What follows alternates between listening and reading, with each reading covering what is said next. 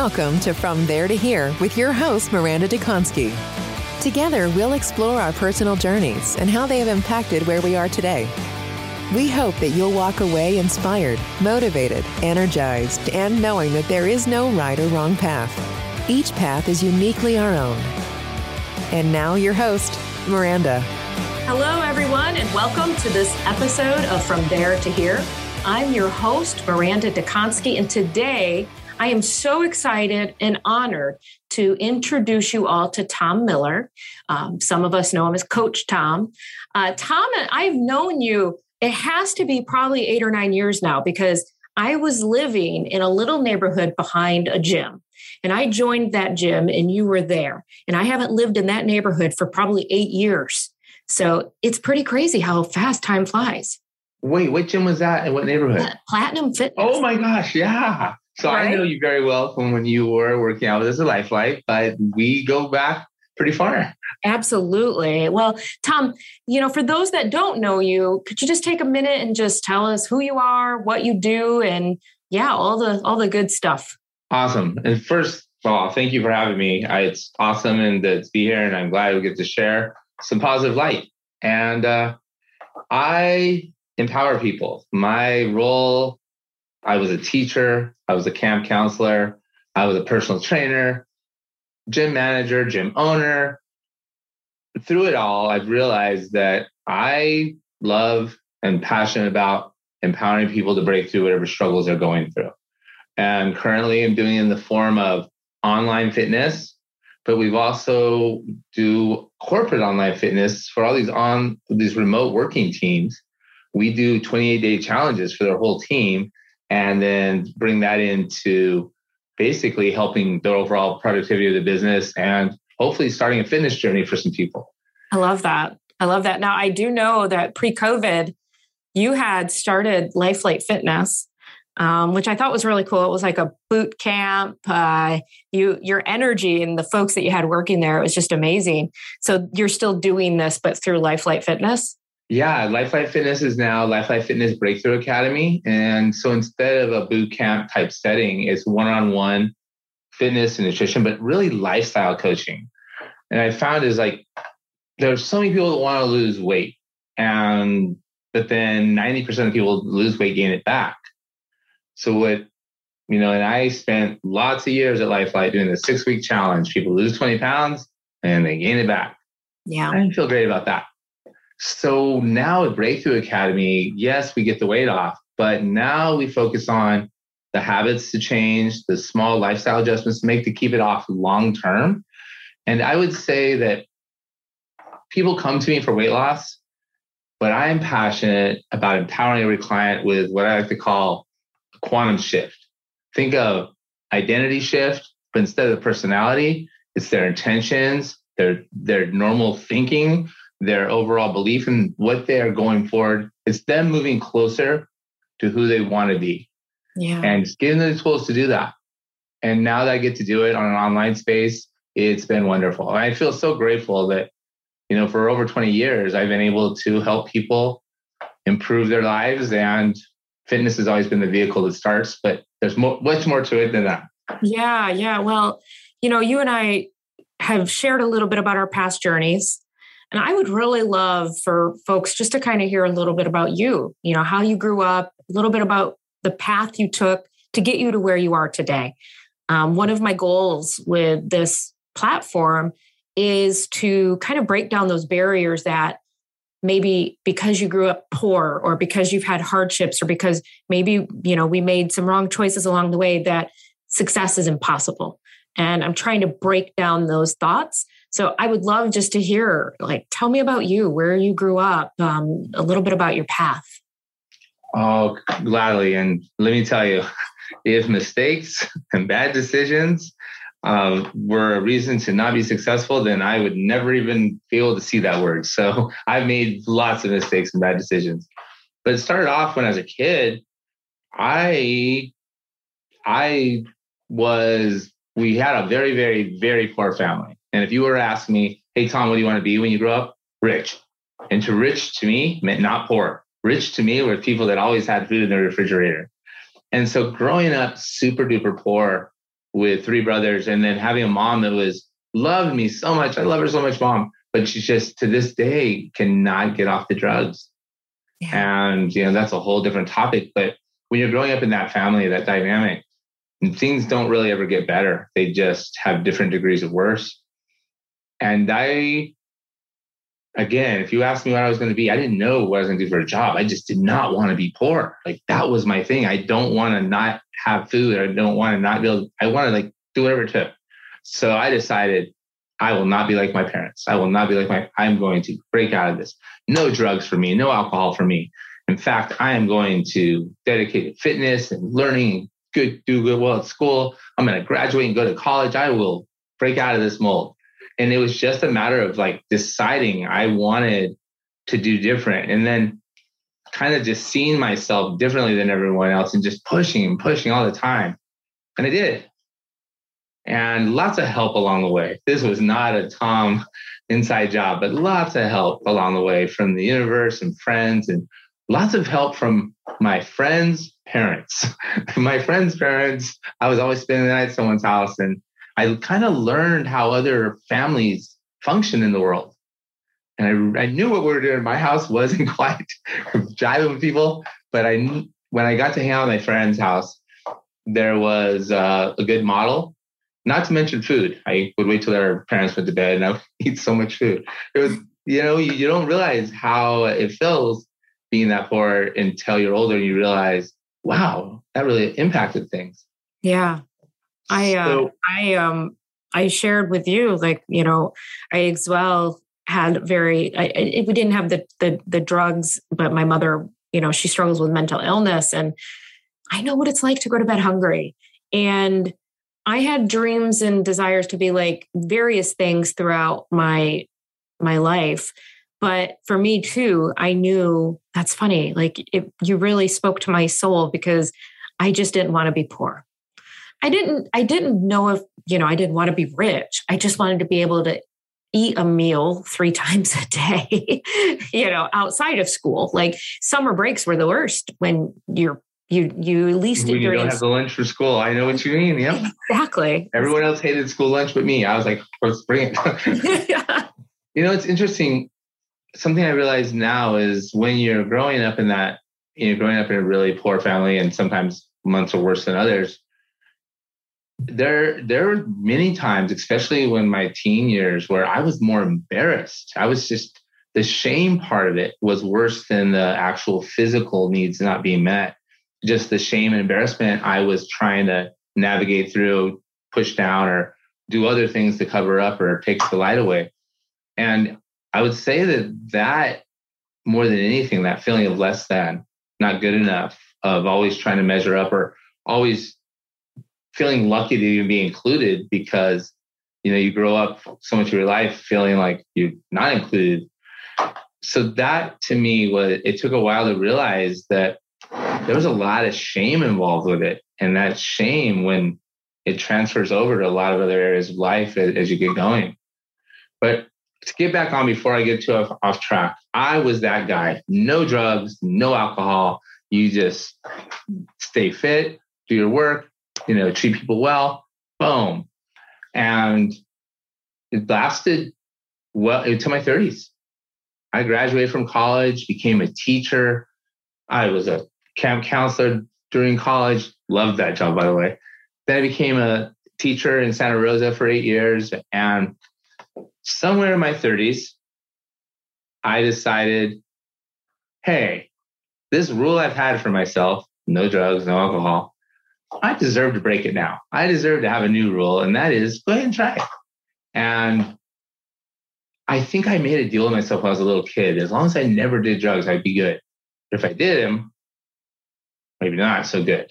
In fact, I think I decided it wouldn't be good, because not everyone that does drugs once goes into a chain of negativity. Yeah. Miranda, I did drugs sometime after I turned 30. By the time I was 36 years old, I was in federal prison. Oh, Tom, I didn't know that. Wow. What happened? Yeah. And it's not something I love talking about, but it's my story, and It was all drug related. Yeah. Everything drug related. And it just took on a life of its own. And, retracing, just learning, waiting that long to start, you feel like you've got a lot of things figured out. So stopping for me was incredibly hard because I had my own way of how it should go. And the fact that I was not using anything just years ago, come on, we don't need all this 12-step program and counseling and abstinence. I can do it my way. So I struggled for years. And I think one of the reasons I can really relate to the weight loss people is because I know what it feels like to want to stop doing something or to change and to continue to go back to that loop and cycle. Yeah. And for people to think, why don't you just stop? And you say, yeah, why don't I? And next thing you know, you're doing it again. Yeah. So that went on for years. And when I finally got out of jail and prison, there's a series of both. You go to jail for a while, and you go, oh, it was horrible.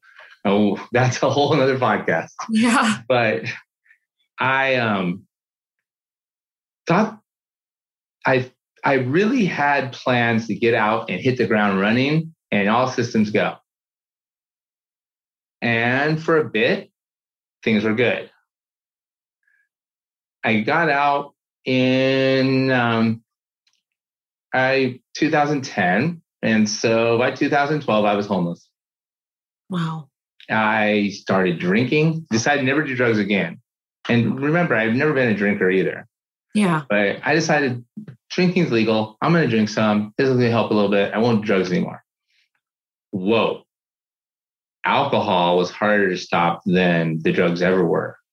And that was a whole journey within itself. Fast forwarding a bit, my probation officer said, you are one of the most hopeless alcoholics I've ever seen.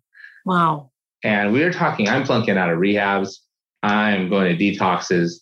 I even lived at a church for 6 months, Victory Outreach in Gilroy, towards the end of 2013. Literally about a year before I got the job at where you saw me at Platinum Fitness. Yes. And I remember when I was homeless and on that porch thinking, where am I going to get my drug of choice today? Where am I going to get some more alcohol today? And it was methamphetamines, in case you want to know. I'm curious. So meth was what really made me nuts so cuckoo. And the alcohol is what made me absolutely just almost lose my life. Wow. Wow, Tom. I remember though, I was there on the porch. It was a deserted house. I'd spent nights there before. And this day I was going to get up and do my routine of trying to get the money, this stuff. And it was typical. But I remember thinking that this burn, this light, this shine was there for a while. And I just kept pushing it down. But the longer I wasn't intoxicated, the longer I had to wait to find where I was going to get loaded with, it burned more. I felt it more. And I was like, oh my God, I got to do something. I had one friend left that had not just said, forget it, you're hopeless. And she had some things going on. And she said, if you're going to come here, you absolutely cannot drink, anything. And you have to be totally willing to do this. And I was not willing. It took me months to get there. Yeah. But finally, I realized if I didn't get off that porch, all the stuff I thought about as a kid, all the stuff I thought about over the years, even thought about in my jail cell, none of it would happen. But I knew that I had already blown it. I mean, I blew it. There's no way I'm getting credibility or anything. So maybe if I could just get out and do something that helps somebody, just one person, two people maybe, it's going to be okay. It's going to be better than it is now. And I'm going to just do that. Well, fast forward, I got to open a gym of my own that was successful beyond my dreams. Thank you, all the people that made Life Like Fitness awesome, especially you, Miranda, and Kevin, and all the clients. I mean, just so much came together. Yeah. I married the woman who I know. I remember. One of the highlights of my calendars, I get to go to a volleyball game today and see Jack and Dean play. Oh, no, I'm going to cry a little bit. Okay. No, it's like, so here's an interesting thing, Tom. So I knew you had some hardships. I wanted to talk to you because I think you have such a tremendous story. But what people can't hear and people don't see is how just ridiculously positive you are. You really make a difference in people's lives. Your optimism, your positivity, I've seen it firsthand in multiple places, multiple times, where people just are drawn to what you've created, drawn to it. And just to know, the struggle that you've been through, do you think maybe do you just appreciate this now even much more? Or like, where does that positivity come from? I think I have a positivity cheat code. I think since I had everything taken away. Yeah. And of course, I grew up in a childhood that was tough, and that was not my fault at all. I was born into it, and that is how it is. But the worst pain in my life was all created by me. And it was painful to go through, and it was hard to lose that. But to lose so much and to make so many bad decisions and still have an opportunity to get up and do something awesome that day, I truly am the most grateful man on the planet, because it's almost like I got a second chance, third, fourth chance. And now I get to actually just show up, be silly. And the biggest thing I've struggled with is just being authentic. Yeah. Well, so many years of being a people pleaser, you're so worried. I want everyone to like me, right? I want everyone to agree with what I'm saying. But I've learned that, man, that was a lot of work and I wasn't doing it very well. And so now I just focus on being authentic. And whenever I can help a situation, I do. And if it's a situation I can't help and it's horrible, I get away from it. Yeah. Yeah. And now looking back, over your journey, if you had the ability to give your 18-year-old self advice, what advice would you give yourself? Don't do drugs. Yeah, right? Oh. Actually, I would tell him, because that's the only message I was telling my 18-year-old self when I was 18 is don't do it, just don't do it. I would tell him that what you think matters, and what you're thinking all the time isn't always real. So your thoughts are something that you actually can control. Your brain is not who you are. It's actually a tool. And I want you, 18-year-old Tom, to start learning to use that tool now. That would have saved me years of agony and chaos with this mind going on and on and on, like about how bad I was or how not good I was or how awesome. And I was either better than everyone or I was less than everyone. Yep. But I wish I would have known sooner that mind chatter is not real. It's just mind chatter that we can learn to deal with. So many of my guests and I, we've talked about anxiety and imposter syndrome and, mental health. We've had so many conversations on this very podcast with other guests about all of these things. And, sometimes, myself, I'm a bit of a perfectionist, and I also have openly struggled with anxiety. So I am my own worst critic. I will beat myself up. And one of the best things I've done is I've gone to therapy over the years to help me build a toolkit to where I can parse out what is something I really need to be worrying about and what is something that I'm just manufacturing. Like, I said something a certain way.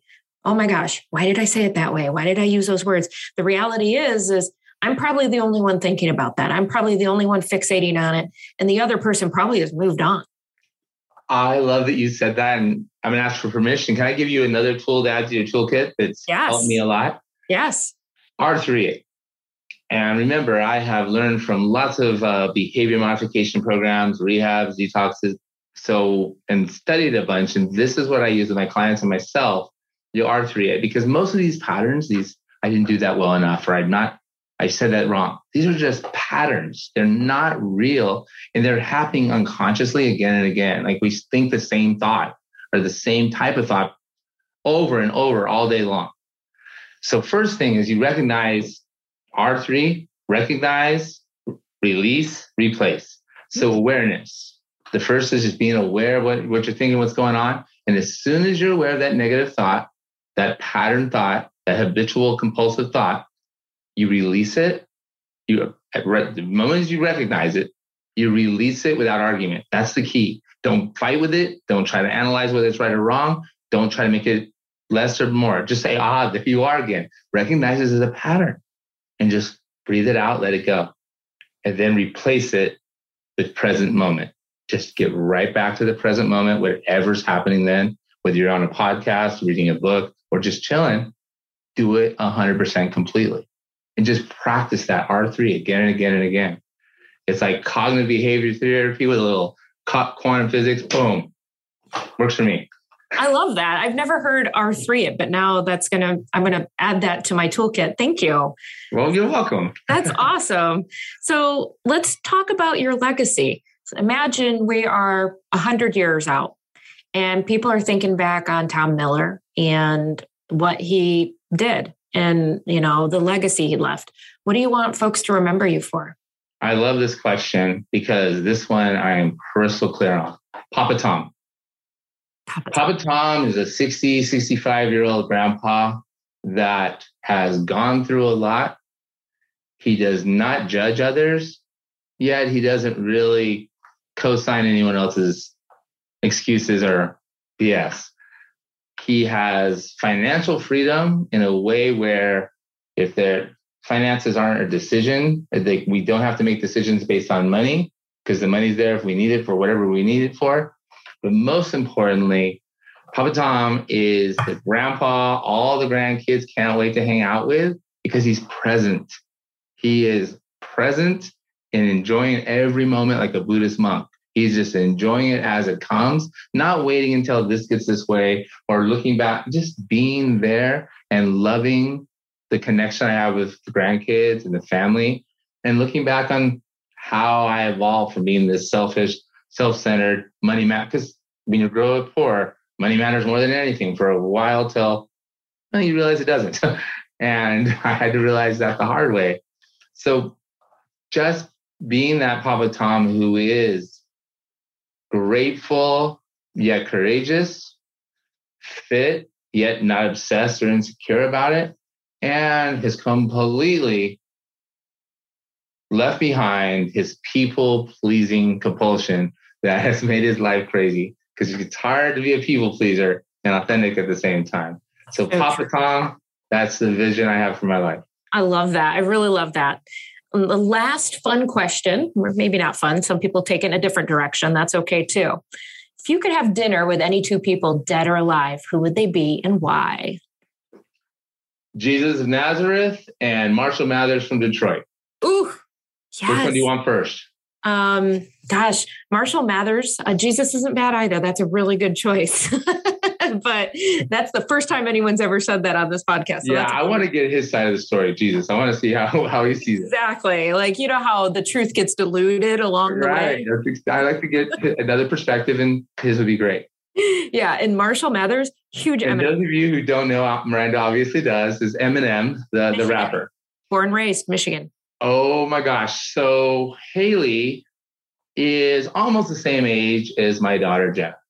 Oh. And Eminem is almost the same age as I am. Okay. And I have a daughter, Jenna, who's 30, she'll be 32, and she's becoming a doctor of psychology now. She works at Inova with kids on the spectrum, and she is so passionate about it. It's amazing to watch her go.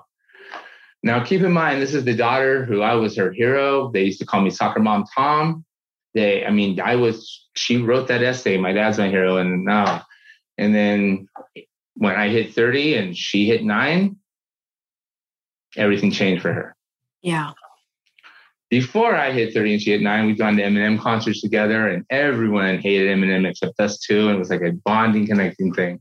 Yeah. And watching Eminem's journey and Haley's journey and them together and Jenna and mine, because for years she wouldn't talk to me. She wouldn't return a text, nothing.